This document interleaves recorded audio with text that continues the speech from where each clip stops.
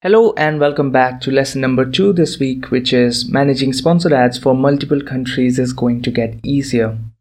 So, Amazon is launching a unified or global platform to manage multiple marketplaces from within a single sponsored brands account. So, there's just going to be one login into one centralized platform from where we can switch between different locales and marketplaces. The most beneficial part is the locales because at the moment, you have to log in separately for EU marketplaces and for North American marketplaces. But that's all going to be centralized and easier to switch between. And this is another instance of Amazon focusing on simplifying multi-marketplace management.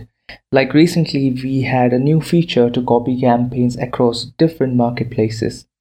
So this gives another reason to launch in a new market and expand reach and scale up your brand. The feature is not launched yet, but officially announced in the recent Unbox event, so we can see it very soon. So that was another good feature update. Coming up next is the new repeat purchase behavior dashboard is live.